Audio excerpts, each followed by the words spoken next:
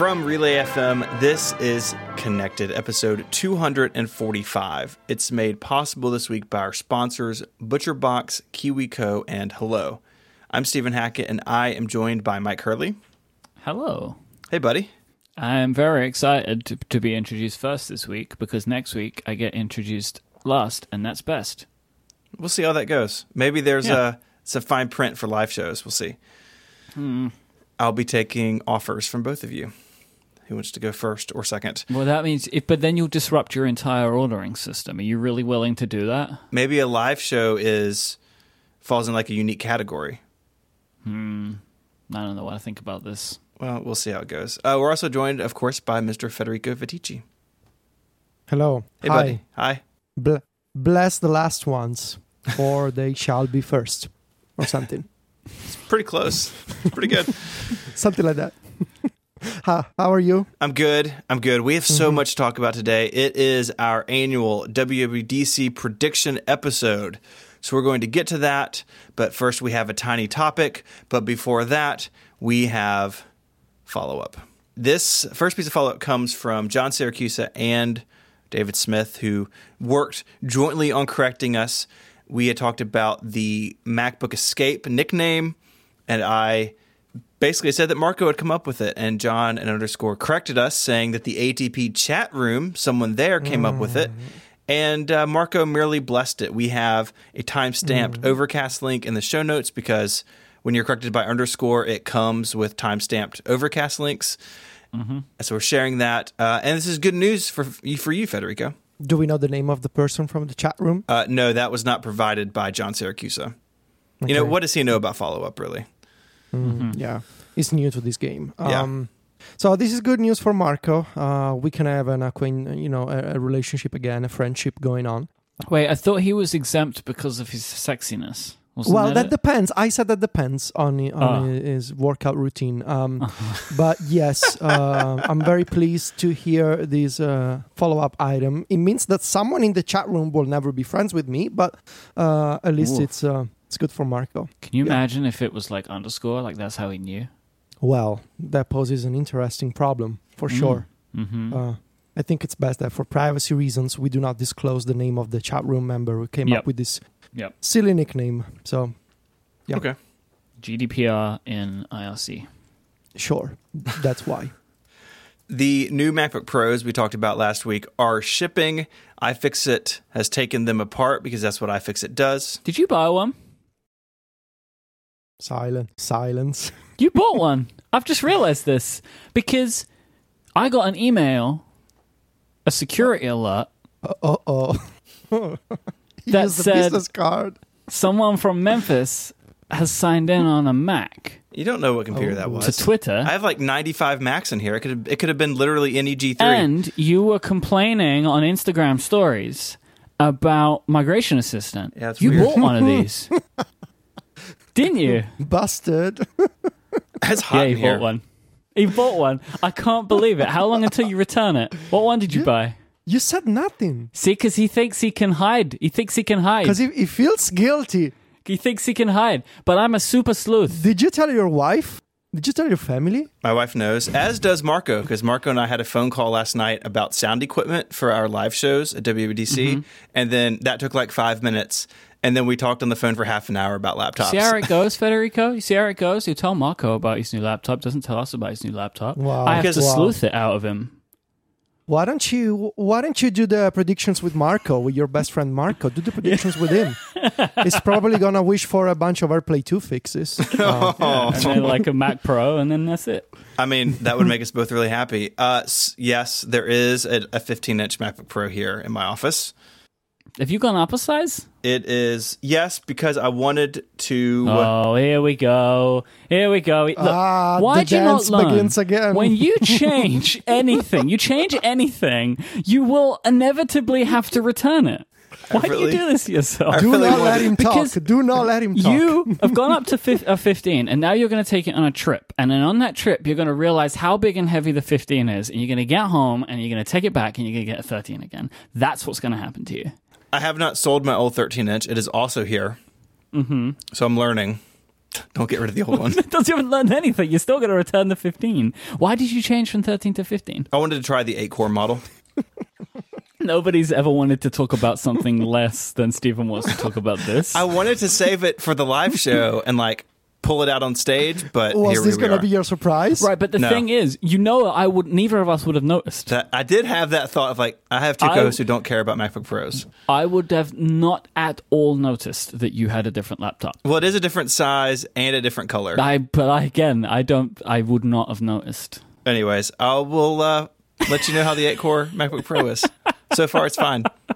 The keyboard is oddly softer. Like it doesn't feel. It's the same amount of travel, but it feels softer, and the sound is worse. Is softer what people were looking for? I don't know if that was what you needed. Yeah, I told Mark, I was like, it's different. I don't know if it's better or worse. They just keep changing it. They do just keep making it different. I actually think sound and feel wise of all of the ones I've tried, I think I'm at the point where I like the original one the most, and then that's it, right? Like the original MacBook Pro one. Like the super loud, super clicky one. Oh, yeah. That's where I am. That one sounds like you're typing on rocks. But I just figure if you're gonna take everything away, at least give me the noise. Yeah. That one sounded good and bad, but like in a good way. This one just doesn't, I don't know. It feels softer. I really want to see what 8 cores is like in a MacBook Pro. So we'll see how it goes. A quick reminder that next week, episode 246, is our live show at WWDC. We will be live in the Hammer Theater in San Jose. This means a couple of things. One, if you're not in San Jose, the episode will be out later than normal. My plan is to get it up Wednesday night, as long as I don't fall asleep editing at my laptop and my new ginormous laptop. I guess the brightness from the screen will keep you awake, right? Like the illumination. That's true. It should be up late Wednesday night. That's always my goal, is to get it out as quickly as possible. But if you are in San Jose and you have a ticket, we're super excited that you are coming. If you don't have a ticket, there are like 4 left. Like there's a very small number. There's a link in the show notes. It will be sold out. Go grab one. I want these 4 tickets to be bought by an entire family. Like I want a family to attend our live show. So bring your kids, parents. I'm going to say that I don't care who buys them. It doesn't have to be a family. Anyone can buy them. It would be nice, I guess, for Federico's sake if it was a family. But if you're like one person or 2 people, don't not buy them because you're not a family. That would be Or get married on the way in. Oh, my God. And then come. Which is also a possibility. You're going to have the best time, first night, getting married, going to the Connected live show. I mean, it's perfect. Who wouldn't want to do that? That has literally happened. It has. You want to tell this story? At our October show in New York, we were doing a little meetup afterwards, and a guy comes up to me, and he's like, "Oh, like, I'm so like, thanks for coming out to the show. Like, I was lucky that it was here anyway." And he like points to a woman who's sitting down, just behind where he's standing. Basically, it's like, we're on our honeymoon. Oh my God! I have never apologized to somebody as genuinely and frequently as I apologized to that poor woman who was clearly being very supportive to her new husband, but probably did not want to be there. She was very nice to me, but I could tell that she thought of. I just said, like, I can tell you love him very much, and obviously right now you love him more than you've ever loved him. So, and as I said to the guy, I was like, so this is probably the only time you're going to get away with this situation. But yeah, so that happened. We have a tiny topic, and it is literally a tiny topic because the iPod Touch has been, refresh is too strong of a word. It has been spec bumped. So some quick details. It is still a 4-inch Retina display, so it's still, very, very portable, very lightweight. It is powered now by the A10 Fusion chip. The old one, I believe, was the A8, so make of that what you will. The A10 Fusion, by the way, came from the iPhone 7, so that always helps me thinking about how old a CPU is what phone it came in. So it came in the iPhone 7. It supports group FaceTime. Apparently the old one didn't. It comes with ARKit support, and so there's no new and fancy things. The rest of it's basically the same. Like I said, 4-inch screen, some slightly revised case colors, I think. They look a little more vibrant to my eye. But still no Touch ID, obviously no Face ID. But I think the exciting news is it's now $199. It is the cheapest. What was it before? I think $249, but I'm not. I am quietly Googling. But it makes it a super cheap Apple Arcade console. I think that's why this is here, right? It's got to be. But I made this argument on Twitter, and a bunch of people disagreed with me, and a bunch of others agreed with me. So take that as you will. But I think it's the perfect kids device. Like you have ARKit support, and it's presumably going to run Apple Arcade just fine. You have group FaceTime, which is ideal for parents, kids, this kind of visual communication that it's perfect for families. And it's cheap. I mean, it's 32 gigs, I think, at the base model. I think it's fine if you just want to install a couple of games.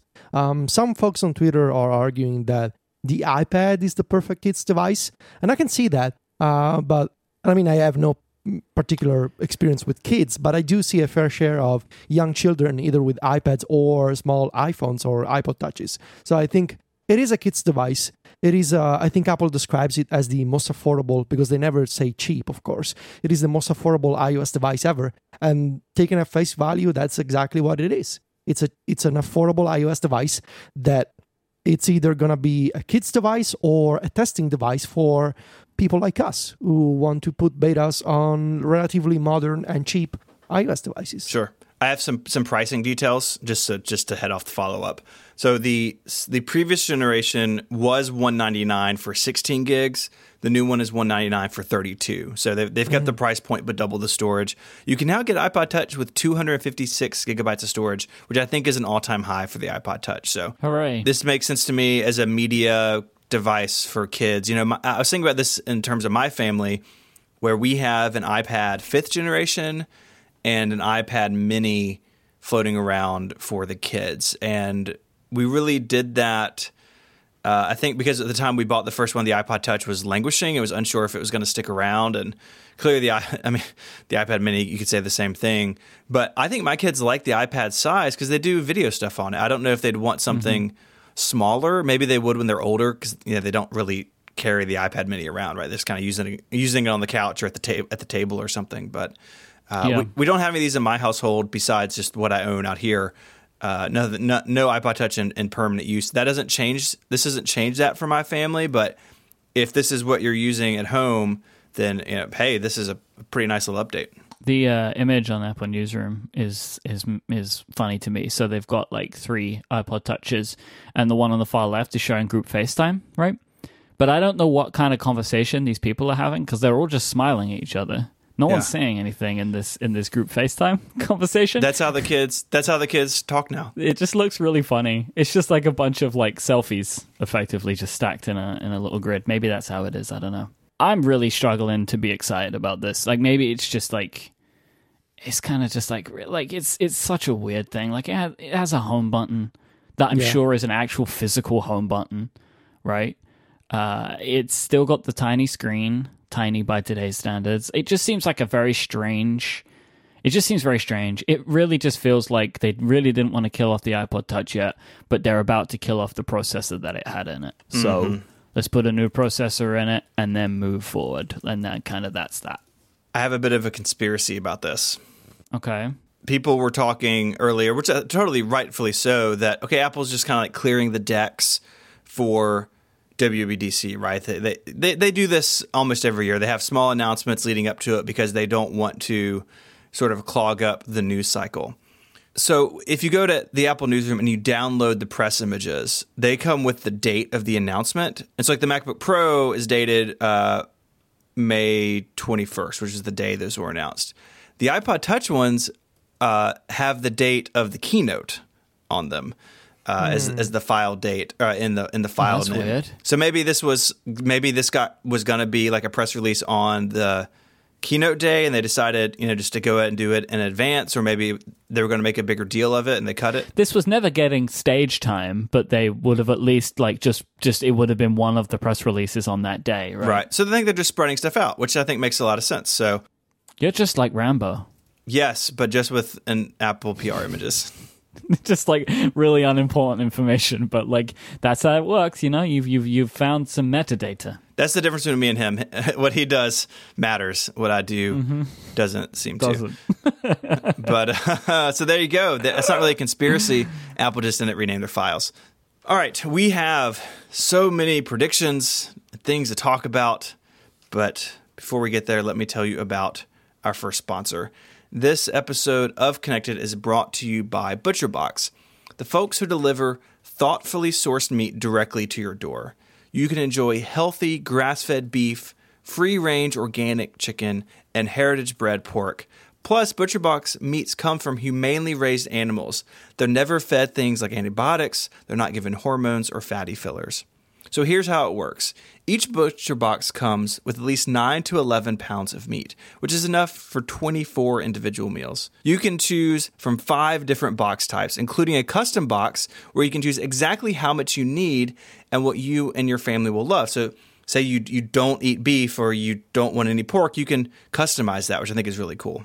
Meat is frozen at the peak of freshness in individual vacuum-packed, biodegradable packaging. It's then shipped for free with dry ice to make sure it stays frozen after it reaches your doorstep. You can think of ButcherBox as your neighborhood butcher with their quality beef, chicken, and pork delivered right to your door and an option to choose how often you get deliveries. Plus, you can find recipes on their website or follow along with videos on the ButcherBox YouTube channel. My family recently got a box from ButcherBox with beef and chicken in it. It's great stuff. It shows up nicely packaged, frozen completely. I actually wasn't home when the delivery got there. I got home a few hours later. Still perfectly frozen. It had plenty of time to go, so you don't have to worry about that. And this is top quality stuff. Great meat. We had steaks over the weekend from our box and really enjoyed them. ButcherBox has a great deal for Connected listeners. To receive $20 off your first order and the Ultimate Barbecue Bundle for free, go to butcherbox.com/connected and enter the promo code CONNECTED. You may be wondering, what's this Ultimate Barbecue Bundle? It's 2 New York strip steaks, baby back ribs, and 2 pounds of ground beef free in your first box, plus $20 off. It's a lot of meat. It's a lot of meat. So go to butcherbox.com/connected and enter the promo code CONNECTED. Our thanks to ButcherBox for their support of this show and Relay FM. Okay, gentlemen, it is time for the 2019 WWDC predictions. We will start by reviewing the rules. Because we have rules, we are not animals. The order was set by the winner of the March event predictions, which, as a reminder, was Mike in first place, I was in second place, Federico was in a distant third. Hey, don't make fun of me. That's not necessary. We destroyed you.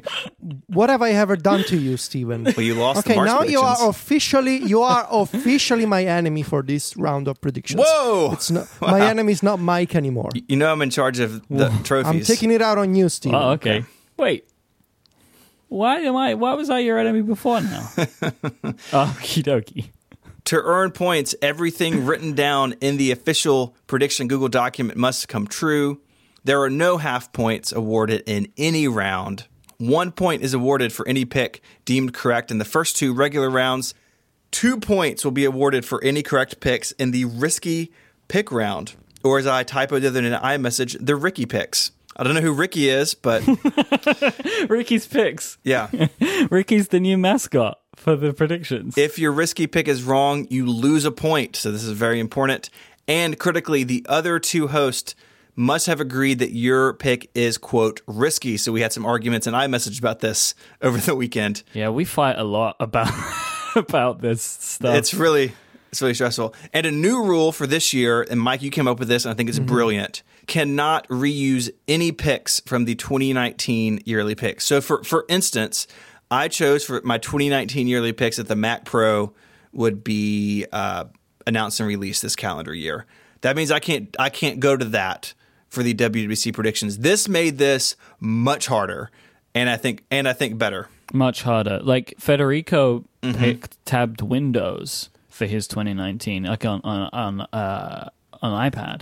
So that made it really difficult to pick anything to do with split view changes and stuff like that. So it made it quite difficult. Like the idea of multiple apps and all that kind of stuff was made much more tricky by this, because I think really anything could have brushed up against that pick. So it made it harder, which was good though. It did. I think this is a great rule, and I think that we include this in our WWDC prediction rules from now on.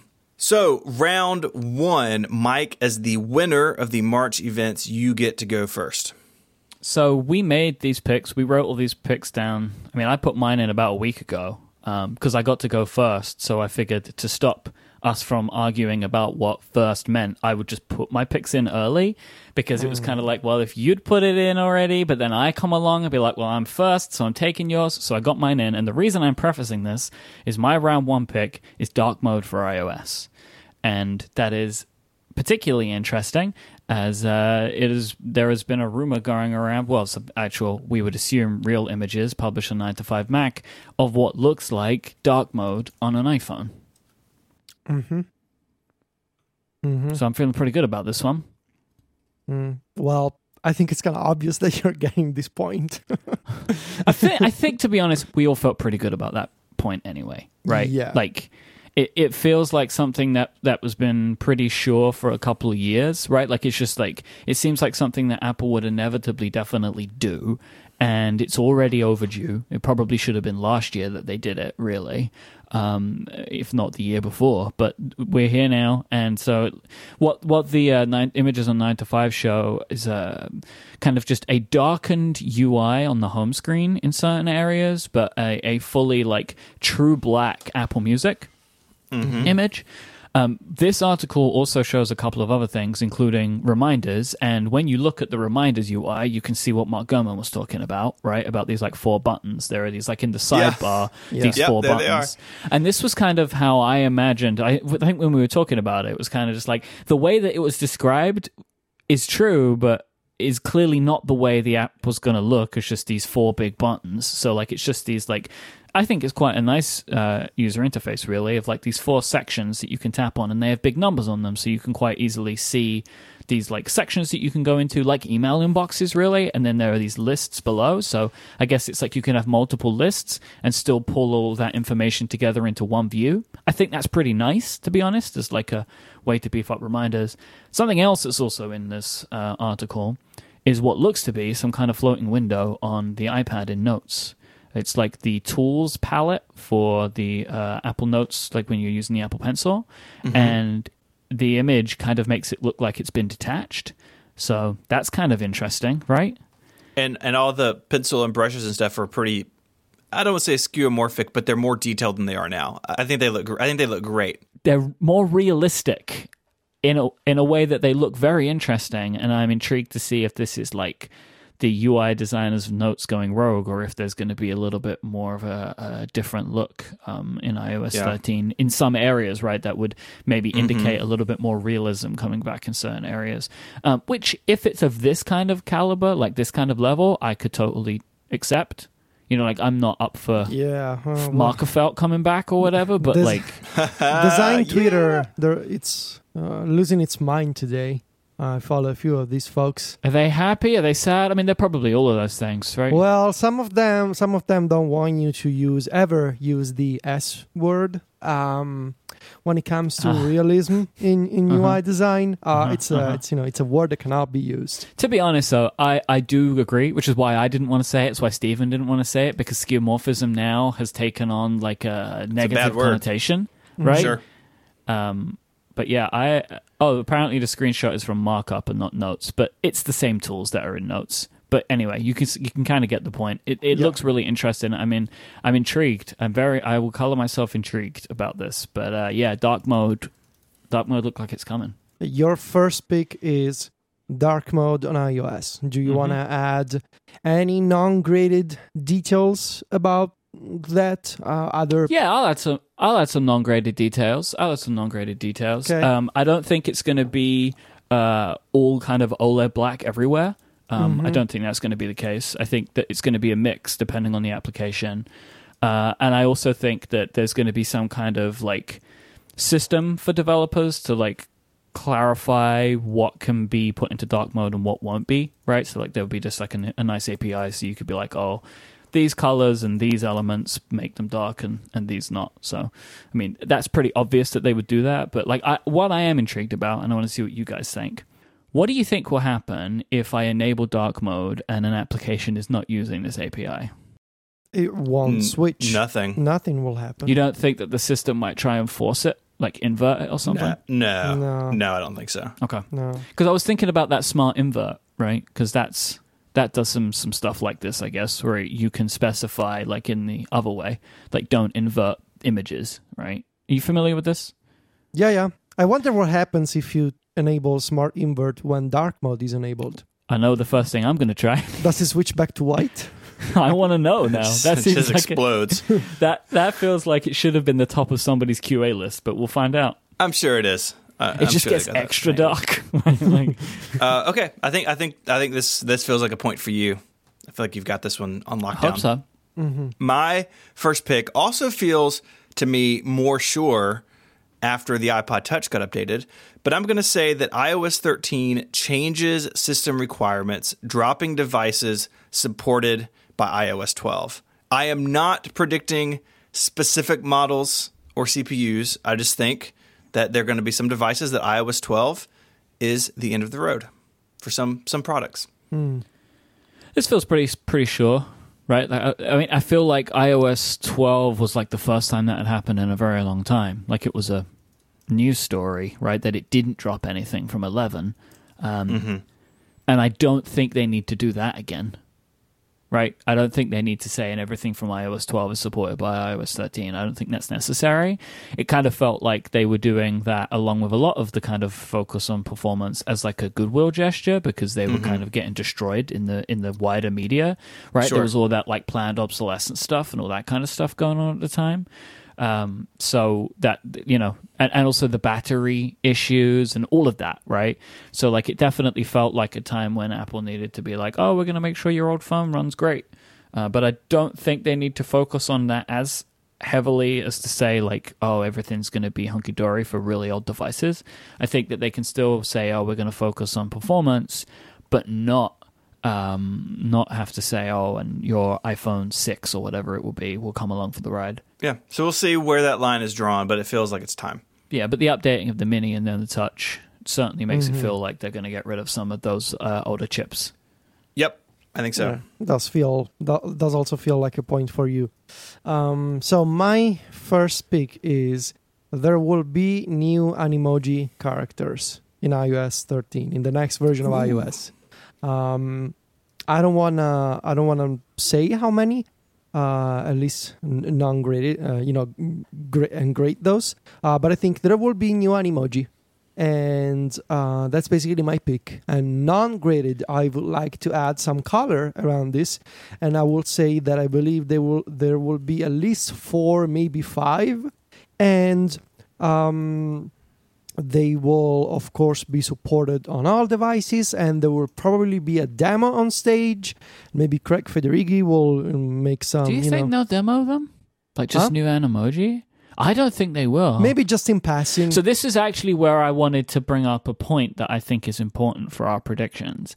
I don't think that anything that we predict needs to be in the keynote. It just needs to be true by the time we record. Yeah, I thought that was obvious. Right? Yes, correct. Yes. Because some of the stuff may come out in the State of the Union or even later. Yeah.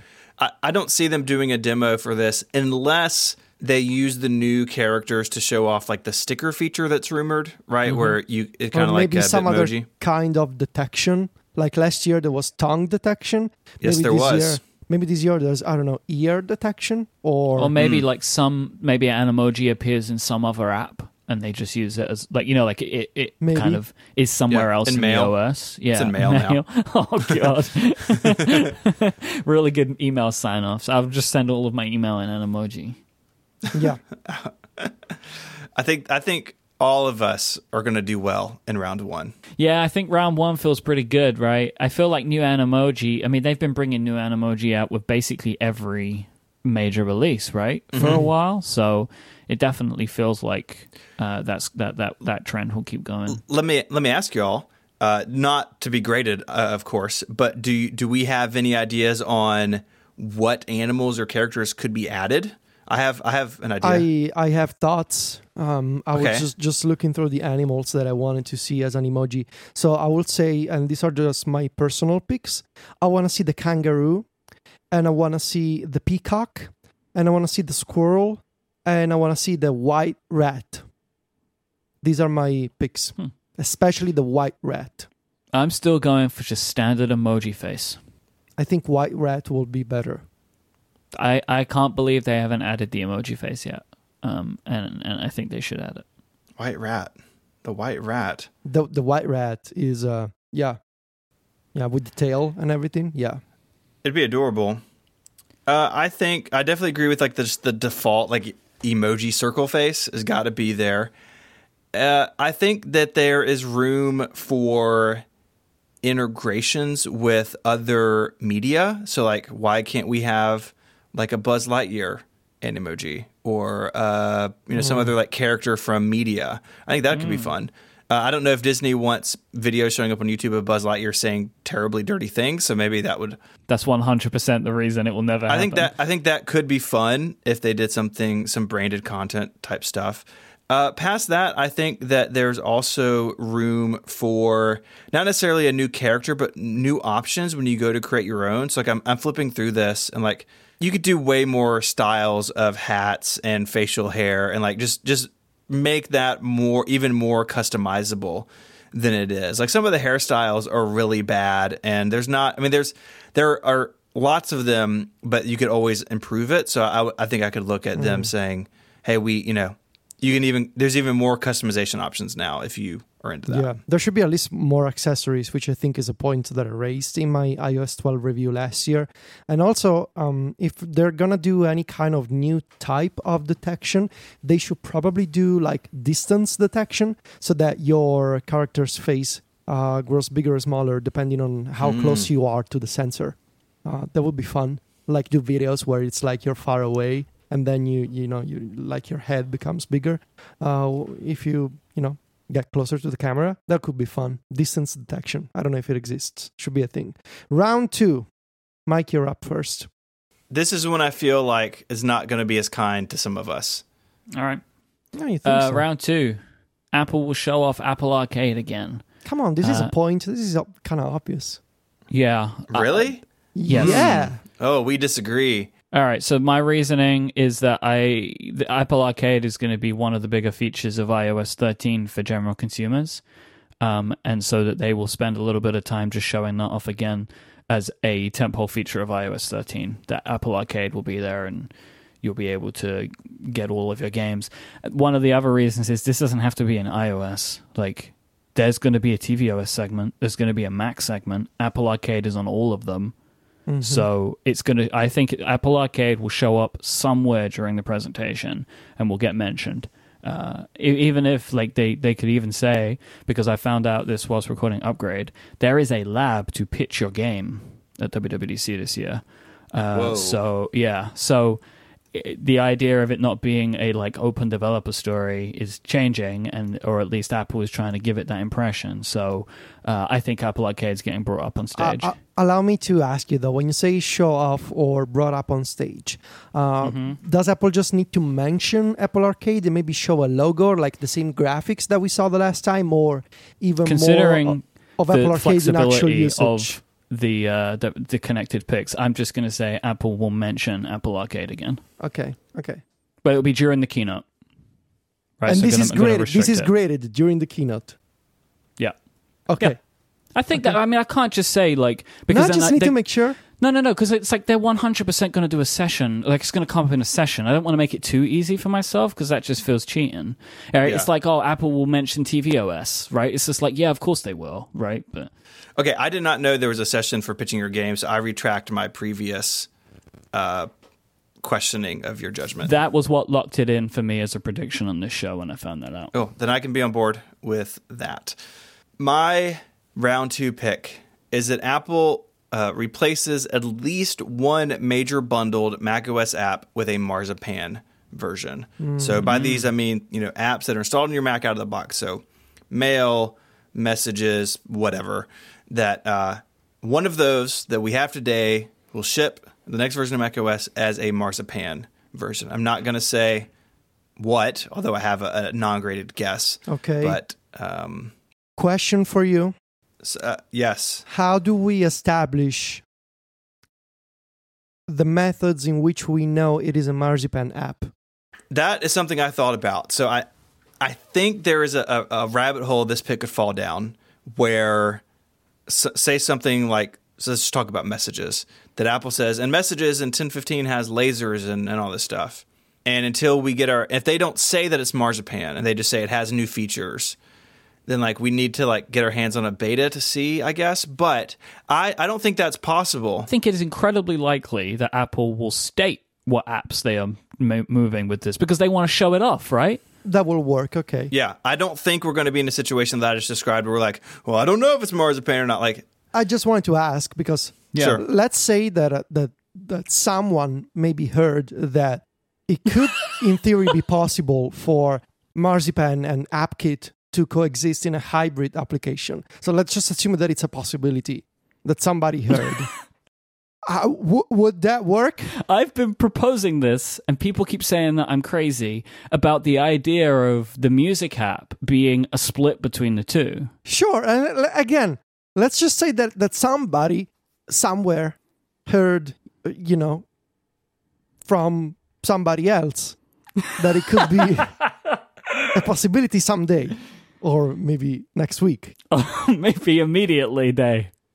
Just making sure here what the ground rules are. Does that constitute a marzipan app? I don't think it does because that wasn't the conception of which the pick was created under. Okay, it's not, and I think that it's Apple saying this is a marzipan. If they just infuse mail with some like marzipan goo in the middle, that's different. I think it's the case of them saying like, and we use those tools to make this. Like, I think that they're gonna, because this was actually going to be one of my picks. It was going to be my risky pick, but then I removed it when I saw Steven's pick. I think that they are going to surprise us with an application that they say is like, oh, and this app that everyone uses, it's now made by these tools, and it will be not something like messages, but like something bigger.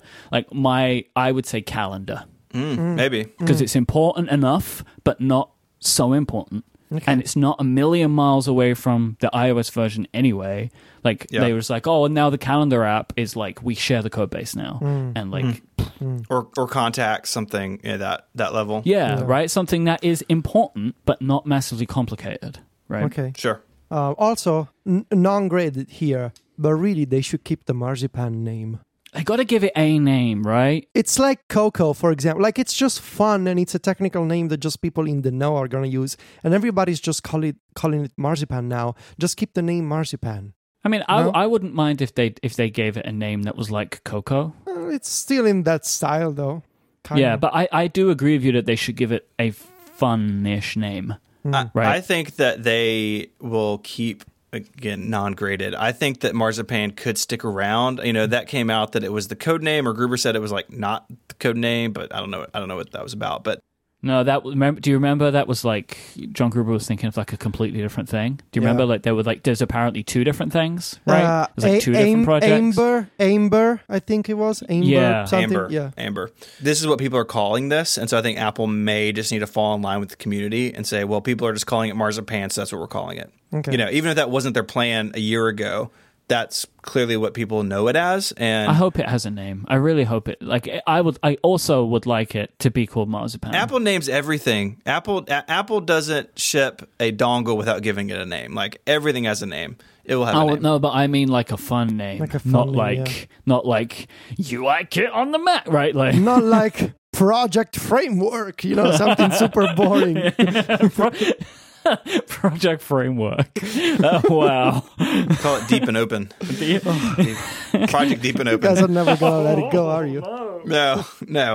So anyways, that's my pick. Okay. At least one major bundled macOS app gets replaced with the marzipan version. My non-graded pick is messages. I think that's probably an obvious one. But I like the idea of calendar or contact or something like that. Or reminders, even. Come on. Yeah. Reminders is a very, very good candidate for this because they're apparently rebuilding reminders, right? So it's like, we did... Because this even makes sense for Apple. Like, if you're going to remake an app, why even bother to make a Mac version now? Like, if your tools are good enough that you're telling people to use them, then you should use them, right?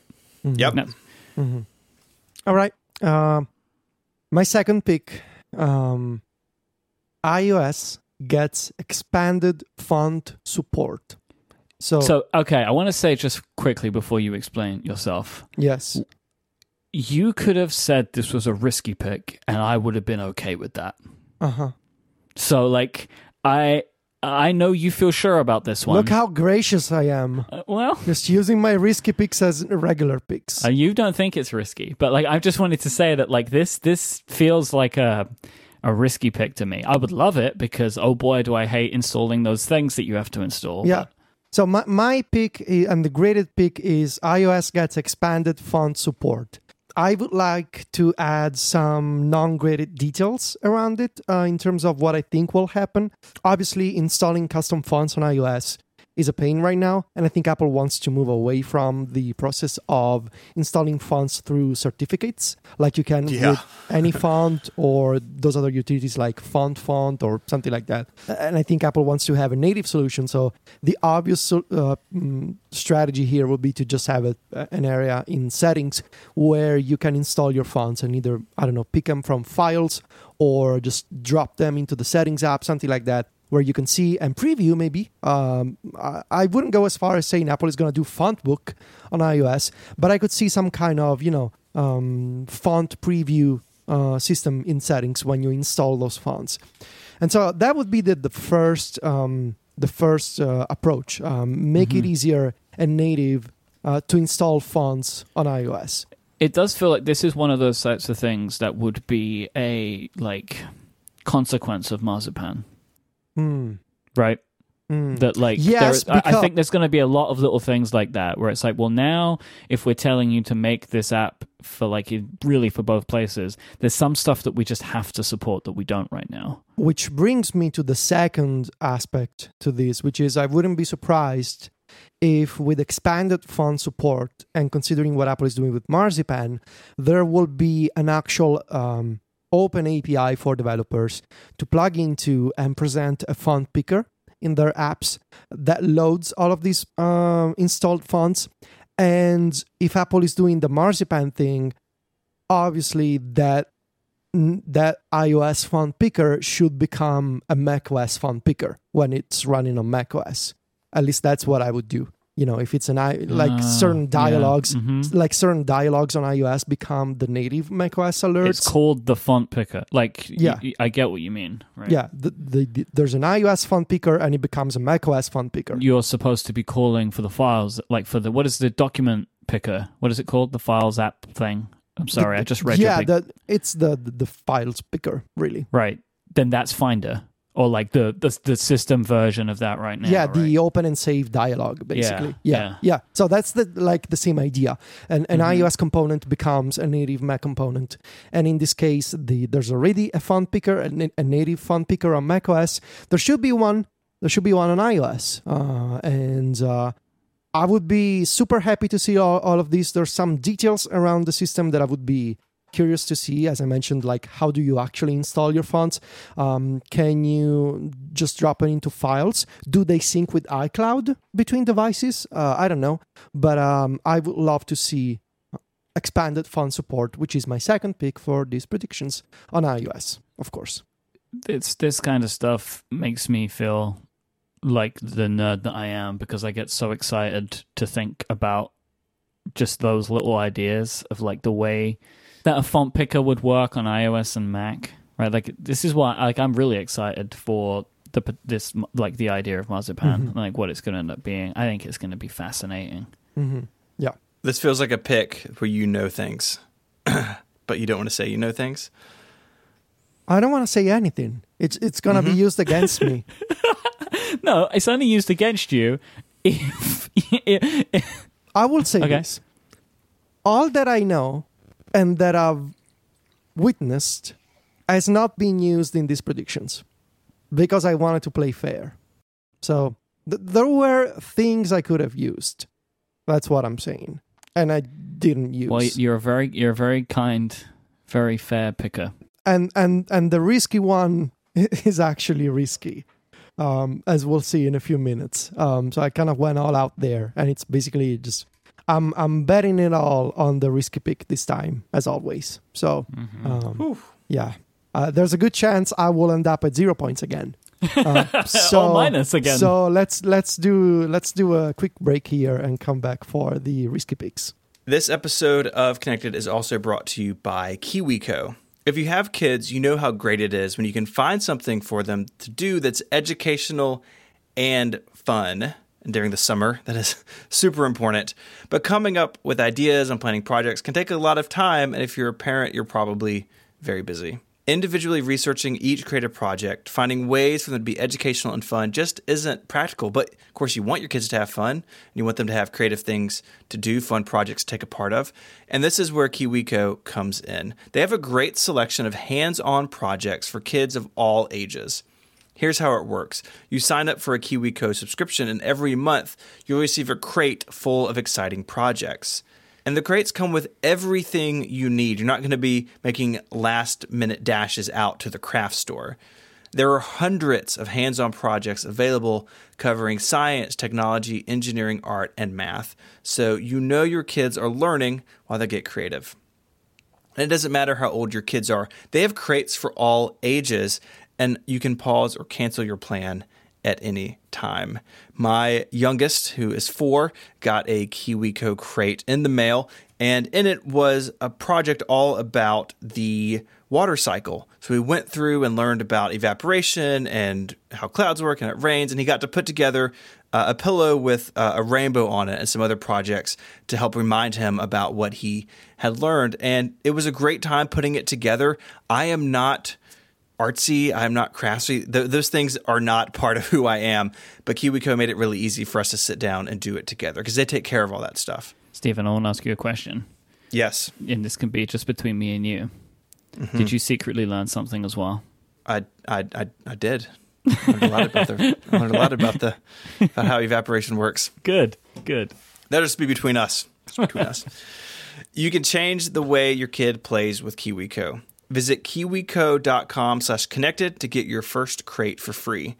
That's kiwico.com/connected for your first crate free. Give it a try, get that free crate, and see what your kids think. That URL one more time is kiwico.com/connected.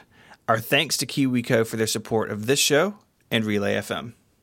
It is now time for our picks of Risk. Ricky's here. The Ricky picks. Ricky's here. He's ready to go. Mike, you are up.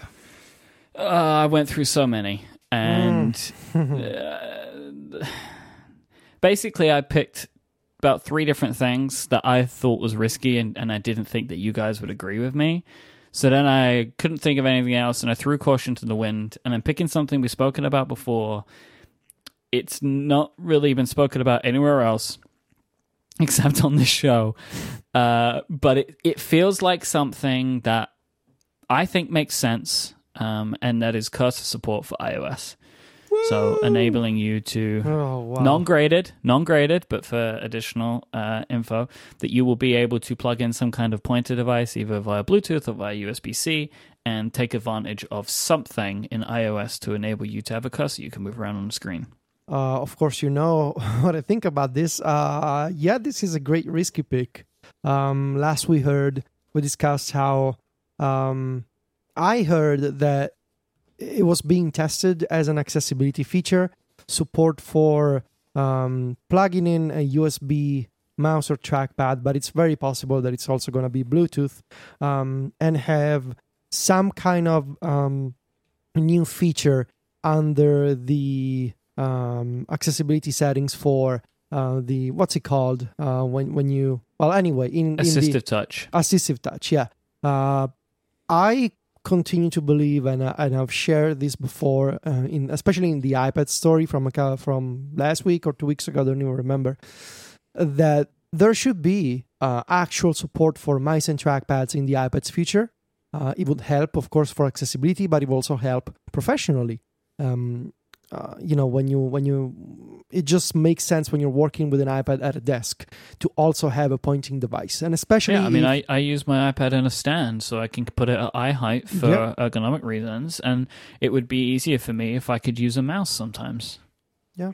So, and especially if the iPad is growing to embrace external displays in better ways, it just makes sense to have an actual pointing device that would allow you to interact with an app's window on a secondary display. I think this is a great risky pick, and it totally constitutes, it has an element of risk because it might as well not happen, might as well continue to be something that Apple keeps testing internally. I feel like I need to bring a mouse to WWDC so I can personally test this on a beta That's device. a good idea. Someone needs to bring a mouse. So yeah, that's what I'm going with. It feels Ricky. I like it. I like it as a risky pick. All right. I am going a different direction. I'm going to talk about the HomePod, something that hasn't come up yet today or in a long time. And I'm going to say that the HomePod is going to gain multiple user support. Now, I would like, personally, a little bit more. Well, I can do that as non-graded.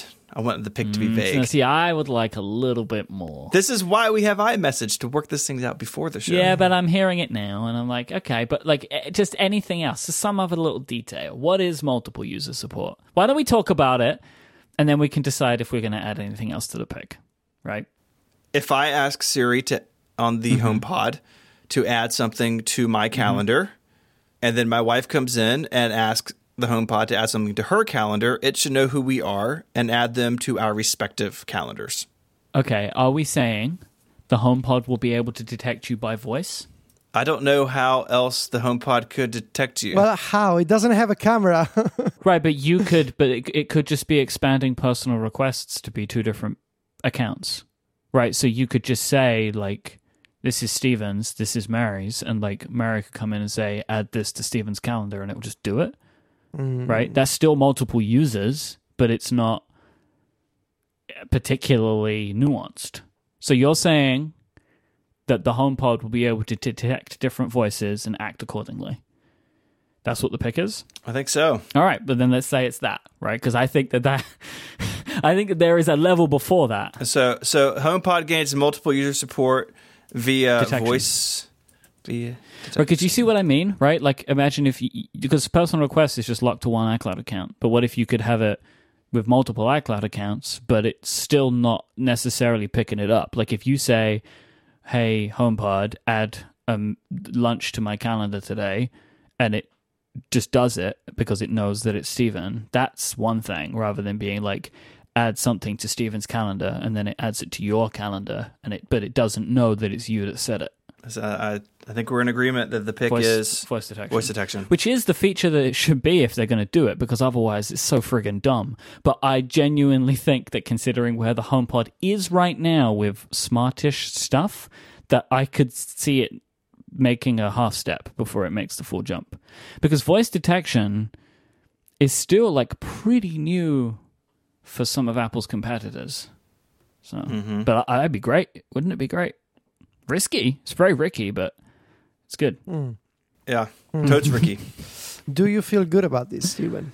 I feel like it is something they need to do, and I feel like the Siri support on the HomePod and like it being tied to a phone, like all that is just really not great. And I don't know if I feel awesome about it, but it felt like it's within the realm of possibility. And we hadn't talked about the HomePod yet, so here we are. Okay, well... Do you think, here's a question, do you think that Apple is putting a lot of development effort into the HomePod? I guess we'll find out next week. Because it feels to me like they're not doing that. Anything HomePod related is very risky at this point. Oh, I agree with you. It's just like merely. I think it could have been risky to be like Apple mentions the HomePod during the WWDC keynote. You know what would also be fun, Mike? If I was playing a long con and I told you guys about external pointing devices, knowing that you would pick one. Woof! Could you imagine? No, I didn't do that, but it would be that amazing. Would be really mean. I swear I actually heard that. So, but it gives me an idea for sometime in the future. We'll see. All right. Okay. So I'm gonna do it. I'm gonna say it. I'm gonna use it. Okay. So, attention, listeners.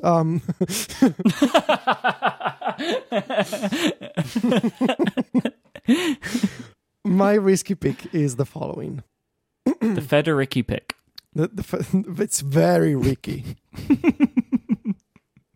This one is Pick Ricky. Really. It's Ricky to the max. I believe that Apple will bring back some kind of app list / launcher UI element that looks like a sidebar on iPad. Oh, God. You are killing yourself with detail. I try to keep it as generic as possible. By app list / launcher, I think if it looks like a grid, what I mean is a sidebar UI, a sidebar-like element.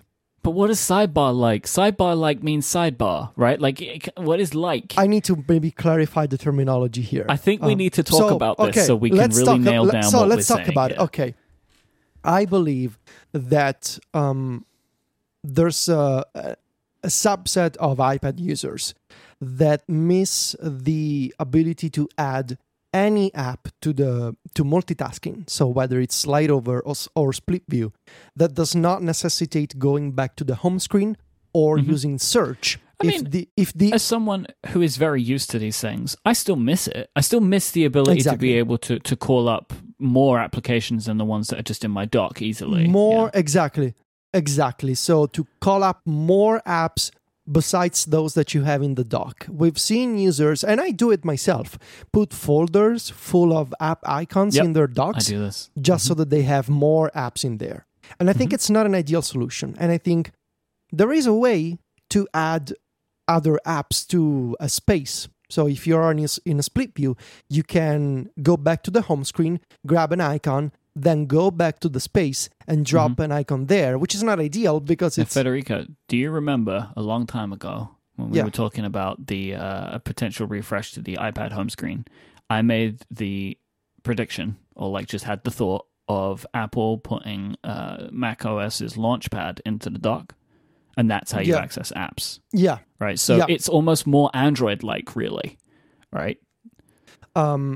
And also, I think it doesn't make much sense that there is a good way to do this, which is actually invoking search and grabbing an icon from search results, but it's only possible if you have an external keyboard.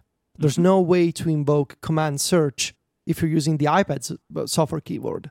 So I think there's an argument to be made for there needs to be a launcher, some kind of, whether it's a list of apps or a grid of all your apps, but a way to have more app icons available via touch so that you can add them to multitasking.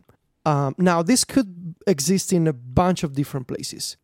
Maybe could be enabled from the dock. Maybe could be enabled from the multitasking app switcher. Maybe the home screen plays into this. I just think there will be a new launcher. I think we should remove sidebar-like from your prediction. Okay. Feels like it makes it way less risky, though. Because sidebar makes it seem like it needs to come in from the side. And I think that's going to really make things more difficult for you. And the idea of some kind of app list or launcher, we know what that means, right? And it will be very clear. I think we can identify that if we see the feature. Yeah, as this is a different way to get to applications than the ways that we've had previously. Like for example, they add a new way in iOS 13 to bring up applications that was not in iOS 12. I don't know if Steven is okay with this. Maybe we can non-grade the fact that I think it'll be on the side. I just feel like it would make sense. It would make sense to have it be an element that comes up when you swipe from one of the edges of the screen. And you know, I'm not saying that Apple will go back to the iOS 9 design, but I do think that the underlying idea is something that users are missing. Yeah, this isn't going back. This is continuing to go forward, right? Yeah. Like this is adding on to what was brought in with iOS 11. Yeah, right? It was basically sort of what I imagined with my iOS 11 concept from a couple of years ago. Shelf. Not the shelf, but the... I know. I remember it was like a mini home screen that came in from the side. It was like a mini home screen with an integrated search. Yeah. And I think there could be place for this UI element, this new feature, this new way to add apps to multitasking on iPad to extend what is already possible. So this would be my risky pick. Some new kind of app launcher. Could be a list, could be a grid that allows you to open apps and enable multitasking in a different way from what is possible in iOS 12. Yep. Do you agree, Stephen? Is this a risky? Okay. Yeah, that works for me. All right. Perfect. So if Apple does not do this, I am going to be destroyed again. So, yeah. I think we're all sitting in a pretty precarious position with our Ricky picks. Like, I don't think anyone's high in, like, is taking one of these home. Like, any of these could work or not, I think. I don't feel confident about anybody's risky picks, which I think is how we should always feel about the risky picks. Do we have a contingency for every single one of us loses? Like, we all get 0 points? I think the show's over. No, I'm just kidding. That's never happened. I think we would just deal with that. There is the question of tie breaking. I believe that we will go to our old standby, the coin flip. The coin flip? Live on stage? Yep. So we could use Siri, or we can use a Relay FM challenge coin. I have one right here. Okay. If you make that flip and you don't catch it, that thing will destroy a table. It's really heavy. I will make sure that I have one in my bag. So perfect. We need a very strong person. We need Marco to flip it. Only he has the muscular strength now. Well, he'll be busy in the sound booth. He's recording the show. Well, he can throw it from there and see where it lands. No. Oh my gosh. Federico, you own one of those things. That will do some serious harm. I don't think we have the insurance for that. Yeah, that's why it's fun. Maybe you should get insurance for that. We have insurance. I don't think we have challenge coin protection. Well, you should ask. No. That's extra policy. Okay, it's now that the pressure's off, it's now time for the most fun segment of the predictions, the non-graded ones, all the miscellaneous stuff and the extra picks that we would like to mention for bragging rights. And I would like to propose the following system. Whoever wins the bragging rights non-graded picks section gets to offer drinks to our small group of friends. Well, no, who loses? Sorry, loses. Whoever loses. So whoever loses non-graded, they have to buy a round of drinks? Yes. Yeah, okay. I mean, that's perfectly fine. There's no proof for this. But we can do that. So I'm going to say that we have two rounds of non-graded each. I'm going to say that Apple will do some new stuff with Animoji to make it a little bit more like Bitmoji, which is effectively, that you will have a set of stickers that are in your Memoji face or your but like I mean more Memoji than Animoji, but Animoji could slide in there too. But so instead of you having to make a surprise face into the Face ID camera, iOS just does it for you, and you can take one of those stickers in Messages and apply it into a conversation. I know I would use my Memoji more if I didn't have to make faces every time I wanted to send one to my friends. It's awkward to do in public, right? I think that the excitement of the demo of it following your face has worn away now. Like it's not needed as much now as like a selling thing. Now it's just like, well, you have to have one of these devices to be able to make the Memoji, and then you just get the stickers. And you can also record video and make your own facial expressions if you want to, but we're going to give you a set of like 25 different facial expressions. All right, my first non-graded pick is that Mail.app will get modern features like snoozing. It's got to happen, I feel like. Yeah. Every year, I feel like this. Both of mine, the non-graded picks, are like I could just use these every year until they come true. Yeah, this makes a lot of sense also. All right, I was going to say there will be changes to the drawing and sketching interface used for markup and notes, which You got that one in the bag? I got this one. And I'm going to add, just for funsies, maybe it'll even be an API. So I think Apple should... No, I would like that Apple should open up the drawing and sketching API that they're using for markup and notes and make it available to all developers, so that developers do not have to write the whole thing from scratch. Especially because drawing and sketching notes is awesome. It supports 120 hertz refresh rates. It looks great. I mean, the ink quality is terrific. It works amazingly well with the Apple Pencil. This should be an API so that developers don't have to make their own and waste time doing so. It should be an API. I'm going to go with external storage support on iOS. Just so the next time they release an iPad, people won't talk about it. iOS or just the iPad Pro 2018? I'm just going to go broad and say iOS. Okay. It's probably just going to be on the USB-C iPad Pros, but I'm just going to say iOS because it counts. All right. Oh, perfect. Because I also imagine if you had like a non-USB-C iPad Pro and you used the camera connection kit, it will probably work. But like I don't know that's going to be the case. That's not included in my non-graded pick, which I feel like we're now having to be a lot more careful with non-graded picks now that there's actual money at stake. Mm-hmm. Yeah, now that they're actually graded. Well, no, the stakes are higher, really, because we've got money at stake here. We don't usually have money with the other rounds. It's just trophies. And remember, we want Steven to lose for two reasons. One, he's my enemy, and two, he doesn't drink. So it's even more fun. Ah, interesting. Okay. Well, you can still buy things at a bar. You could get the most expensive non-alcoholic cocktail that exists. The most expensive Coke that you can find. Yeah. Maybe you could buy the Warren Buffett Coke. If you can find one. I would like it imported from China. Wait, no, it's Korea or something. Where was it? Was it China? No, it was China. It was China. Somebody knows. Well.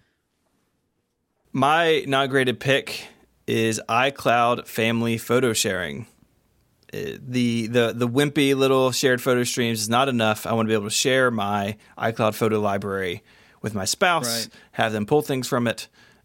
Google Photos does this. So this is multiple people can share the same library. You're going to lose.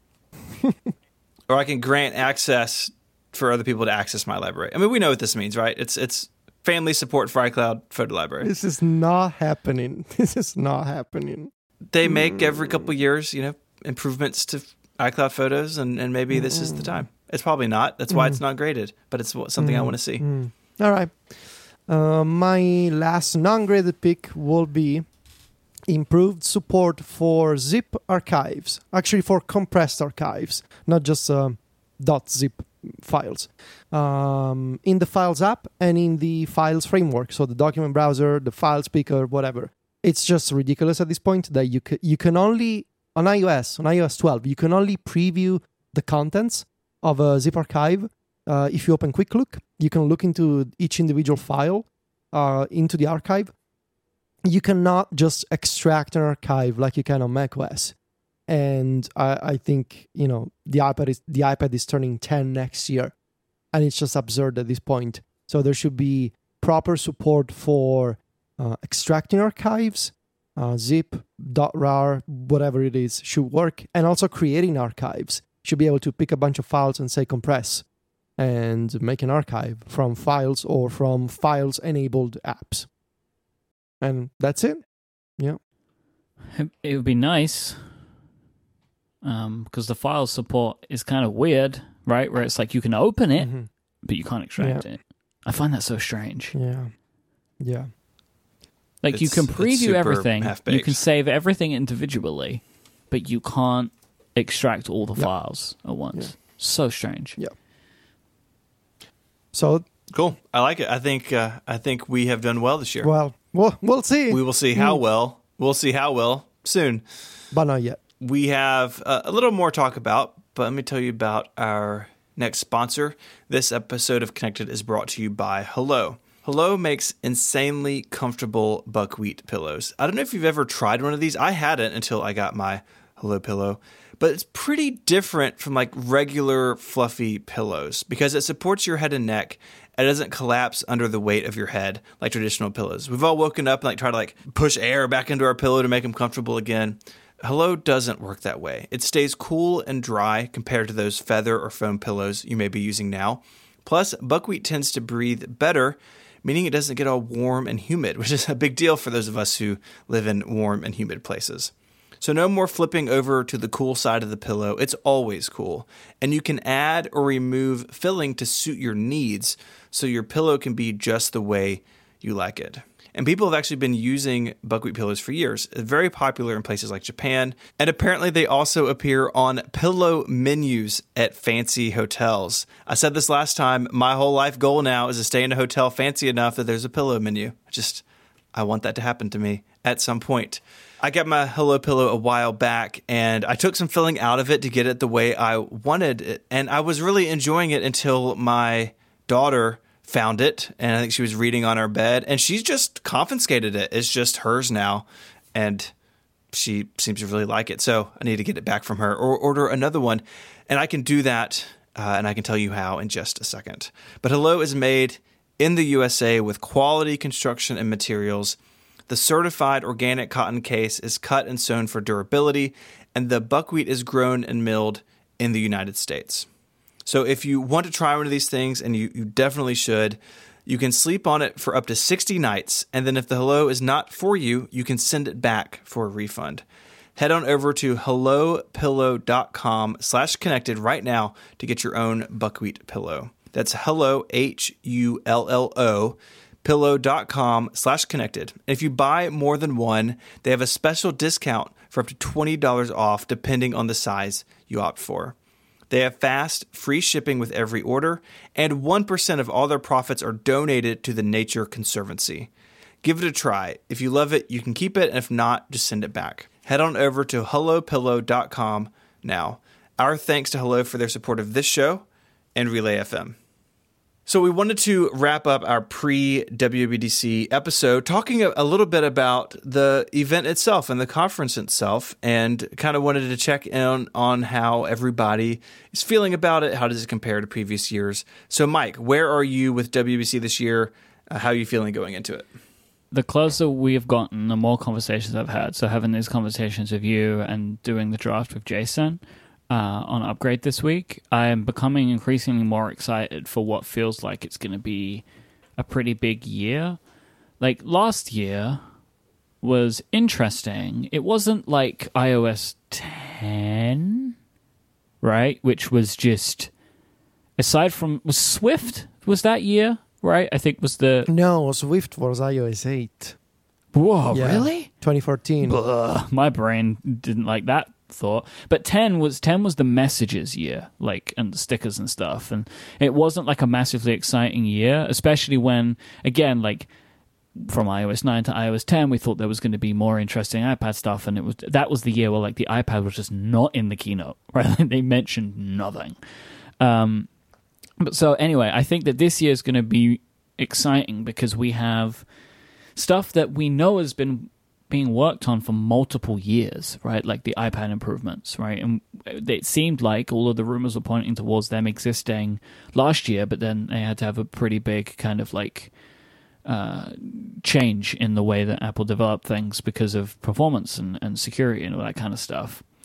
So if you add that in with Marzipan, which is something that we know is coming this year anyway, I feel like this is going to be a really big one, and I'm very excited about it because I like it when there is enough that happens which you can spend weeks thinking about all these little edge cases of like, well, what would happen if this happens, or what would happen if that happens? And last year was interesting for Siri shortcuts, but like those the conversations of what would happen if X kind of ended by the end of the WWDC week, when people started to understand the limitations for what Siri shortcuts would be. Right, like I remember the first couple of days, it felt like the sky was the limit and you would be able to do absolutely anything. Then we learned a little bit more about what it was, and it's still exciting, but wasn't like this is going to change everything for everyone. But I feel like Marzipan, especially, the ramifications of that are going to be felt for many years, one way or another. And I'm really excited about this year. You know, like for all we know, Federici tells us that the ARM transition is beginning. Right, we haven't spoken about that on this episode today, and it was mainly because I think nobody picked it because it was in the 2019 yearly picks. But they may stand on stage in the same way that they told us about Marzipan in like 2 years, or like a year before anyone would get to touch it at least. They may say, oh, and we're doing this because we're starting to transition over to ARM chips. Right, like that might happen. And or, like, we haven't even spoken about the possibility of stuff like Xcode for iPad, which could come out of nowhere, right? And I know that Steve Troughton Smith spoke about this in a really cool article that he wrote for Mac Stories a couple of days ago. Like, that could come out of nowhere like Swift did, right? Like, it could just be, well, it was a small team of people that were working on it, and now here it is. I think that whilst there is possibility for big surprises like that, just even if they deliver on what we think they're going to be delivering on, this is a huge WWDC, and I'm really excited for it. It does feel like it's going to be monumental, and not just for the Mac or not just the iPad. It feels like all over the place there's going to be change, and it does make me kind of think, too, it could be a quieter year for something like the Apple Watch, but I think that there's so much going on here in the story of bringing iPad apps to the Mac that's so important to both of those platforms. That's going to really dominate things, and I think it's going to be the iPhone's quiet year. Yeah, really. It could be. I mean, it's going to get dark mode and whatever else comes in iOS, but I don't expect anything too wild on that front either. Dark mode and new updates to Siri shortcuts, maybe new version of the shortcuts app. But like, this is why I included like Arcade. Right, like I think they'll show it in the keynote because it's a feature that will be coming with iOS 13, but isn't necessarily that much for the iPhone itself. But they'll need something. They'll need some stuff. Yeah, sure. There's a whole collection of things we didn't discuss or mention, like the windowing support on iPad or the improvements to the Files app, which will also be available on the iPhone. That was also something that Gurman reported last year. We still haven't seen whatever's going to happen to the iPad's home screen. The leaks that we got today from 9to5Mac showed an iPhone home screen, and that looked the same as iOS 12. So that's still also something that in theory should be coming. I think it'll be... I don't want to say that it'll be as huge for the iPad as iOS 11 was. I feel like they're gonna build on top of that foundation instead of saying... I feel like, but it's in a different way. It's gonna be right? big in a different way. They're not gonna say we're throwing everything away and we're redoing it all. They will keep the dock, they will keep the app switcher, but I feel like they will add more to that. But I just mean that, like, the ability to run iPad apps for the Mac might be a huge shot in the arm for the iPad. Yeah, that's true. Right? And, like, so even though Apple would be themselves adding less user features, it might end up being that the next year from this WWDC to the next one becomes one of the biggest jumps for iPad users, as there are a lot more cool applications available, potentially. Yep, I think you're absolutely right there. I think they both have benefits, potentially. There's a prediction that we forgot to do. Any guesses on who's going to play the Bash? I have a few wild theories. Okay, I have none, so why don't you give me your list? Yeah, I don't care. Oh, well, sorry, Grandpa. The kids these days and their music. I will say Of Monsters and Men. They have lovely indie rock band. They have a new album coming out this summer. My wild guesses would be Blink-182 or Liam Gallagher. Also has a new album coming out. He's been touring in the States. The key is always new album coming out. Yeah. So all of these bands, they have new albums coming out. Also, and we could go down the route of bands who have played before, which Apple has never done. I don't think there's ever been a band that has played at WWDC twice. But I will still mention Vampire Weekend. They have a new album out already. Incredible new album, by the way. Father of the Bride is amazing. I love it. I listen to it every single day. Jimmy Eat World, they have a new album coming out. And I think they played before at WWDC. Or maybe I'm mistaken. I don't know. Still, the important thing to consider for the Bash band, I feel like it has to be something a little fun and upbeat, not something like Death Cab for Cutie or Jimmy Eat World necessarily. So Blink-182 would be incredible, especially with the new lineup featuring Matt Skiba. Are they potentially a little bit too risque? They are potentially a little too non-politically correct.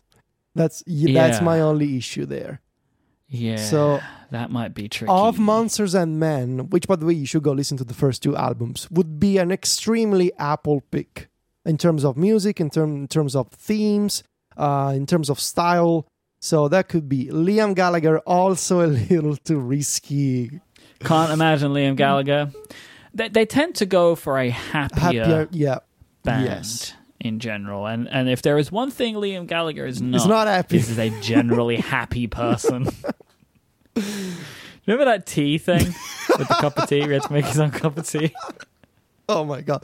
Yes, I'll find that. I'll put it in the show notes. Such a good video. But yeah, so we'll see. I'm very curious to see. Unfortunately, Billie Eilish. Of course, Apple has been promoting Billie Eilish like crazy on Apple Music. She's touring somewhere else, and so I was looking into this stuff a while back, but Billie Eilish not available. There was also somebody else. Shawn Mendes also not available. Lady Gaga just played at the Apple campus, so I don't think she's also going to play WWDC. Yeah. Ed Sheeran has a new album coming out, but that seems unlikely, right? But they got Gaga. They got Gaga, though. Could be Funnily enough, if you pay people enough money, they will play your concert. They will do that. Steven, do you know any of these names? A few. Okay, that's good. Do you want to make any predictions? Just name a band. Anyone. I don't have any strong feelings in this area. Just name a band. I just want you to name a band. He's got to say Come on, just anyone. Okay. Yeah, that's about it. Okay. Perfect. I just saw them. They put on a good show. Do we feel like there's any hardware coming? We didn't talk about this. As in my 2019 predictions, I firmly believe we will see the Mac Pro and probably also the Pro Display shown off. Not for sale, I don't think, but hey, it's coming at the end of the year. I said on the last episode that I didn't think the existence of the new MacBook Pros made any difference about the rumored 16-inch. And the more I've thought about that, the more I think that I've changed my mind. I don't think that's coming. I don't think they would Sherlock their new fancy 8-core MacBook Pro with something that apparently is better. I also think that machine had... Right, but if it's more expensive, does it matter? Maybe not, but I also... this is a topic for a different time. Everyone has put all of their wishes on this new MacBook Pro, like inverted T key, the escape key. Like I just don't know if Apple's going to give us all what we want. But are expectations not higher for the Mac Pro? I think they are, but the MacBook Pro is a more important computer because they sell. It's what their developers actually use. Right. So, no doubt some developers are going to buy Mac Pro, some podcast network co-founders are probably going to buy a Mac Pro, but the MacBook Pro is the main machine. I mean, I expect that most people that buy a Mac Pro probably also buy a MacBook Pro as well. Mm-hmm. Right? I can't. Yeah. I can't imagine that there are that many people that would only use the Mac Pro. I feel like people would also use a MacBook Pro in another environment. I'm not confident about the display. See, I heard you on Upgrade about that, and they are two sides of the same coin. And I think that if they show off the Mac Pro, you have a slide with the display, you ramble off the specs, and you move on. And you say, hey, this is all coming later this year. That's all you have to do. You don't have to show it working. You don't have to get into the details. The way they did I actually just a while ago, I'll find it for the show notes. I did a thing on the 2013 Mac Pro for 512 pixels. It's like, this machine is something we talk a lot about, but like, what actually happened? Like, how did they actually announce it? So that'll be in the show notes for you. But the thing is, they teased it at WWDC, and then they had an event in the fall where they went into details. And they can do that again. The iMac Pro followed a very similar type release cycle. It's like they can just talk about it, say, here's some specs, and then, you're going to learn more, and it'll be for sale later this year. So I think that's fine. I think the display comes with the Mac Pro, because if they don't do it, so in these things you always have to think about, well, what is the alternative? If they show off a Mac Pro and they don't say mum about the display, then that's like part of the conversation for the rest of the year. It's like, well, they said they're coming with a display, they didn't show it, so it must not be happening. They must have backtracked on that. And Apple doesn't want to do that. Even if the thing doesn't work yet, you can show a render of it and be like, this is what it's going to be. Mm-hmm. And fill in the details later. So I think they have to show them at the same time. But I think that's the only hardware we see. This is not a time for new iPads. Obviously, phones don't come out at WWDC. Oh, the only hardware is Mac hardware, but it's just about what? Yeah, and it's only the Mac Pro, unless my new ARM MacBook shows up. But I think the Mac Pro and the display. Do you think that they could bump the iMac Pro any? I don't keep up with the Xeon chipset like some people do, but so I'm not sure if there are new Xeon W parts that could go into an iMac Pro, but there are updated AMD GPUs, so they could do a GPU or clock speed change. I think it's probably time. It's been out for a year and a half. That goes into a larger story, I think, of what ground is left for the iMac Pro once the Mac Pro arrives, and that's a really interesting conversation for another time. So yeah, and then there is of course the possibility of an ARM-based 12-inch MacBook. Of course, yeah, of course. I think that's on the table for from here on out until it happens. But I reckon its first introduction is like developer hardware, like they did with the Intel Transition Development Kit thing that I wrote about on Mac Stories. But so we'll see. I think the Mac Pro, it feels like a lock to me. The other stuff, like an ARM Mac, maybe not. So I think that does it. Next time we are together, we will be together on stage.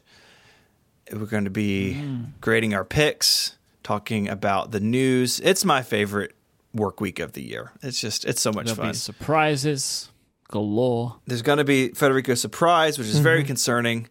There are going to be some awards that y'all are really going to treasure the rest of your lives. Very concerning. No one is more concerned than I am about our live show, because I feel like everything is... I'm in the dark about everything. And you will be kept in the dark as the surprise occurs. Are you blindfolding us? There's no need. I don't consent to that. I will just take your phones away.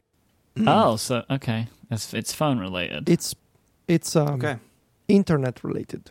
Until then, if you want to find links for the show notes today, stuff we talked about, we link to it so you can go read more, or you can listen to the MacBook Escape name being born in real time. All of that is in your podcast player of choice, or you can find it on the web at relay.fm/connected/245. While you're there, you can get in touch with email for feedback or follow-up. We always appreciate getting those. Or you can do that over on Twitter. You can find Mike there as IMYKE. And Mike, of course, is the host of a bunch of shows here on Relay FM. So go check those out as well. You can find Federico online as Viticci, Viticci. He's the editor-in-chief of MacStories.net. And Federico, we didn't get to talk about this. I'm sorry, I meant to bring it up. But will you tell us about the new podcast launching at Mac Stories real quick? Yeah, it's called Dialogue, and it lives at dialoguepodcast.net. It's a spin-off of App Stories. So we've basically taken the interviews that we were doing at App Stories before and expanded on them. So this is a seasonal show, 12 episodes per season, each featuring 5 guests, basically organized in 2-part conversations. And each season will have a different topic. And the first season is all about writers and writing.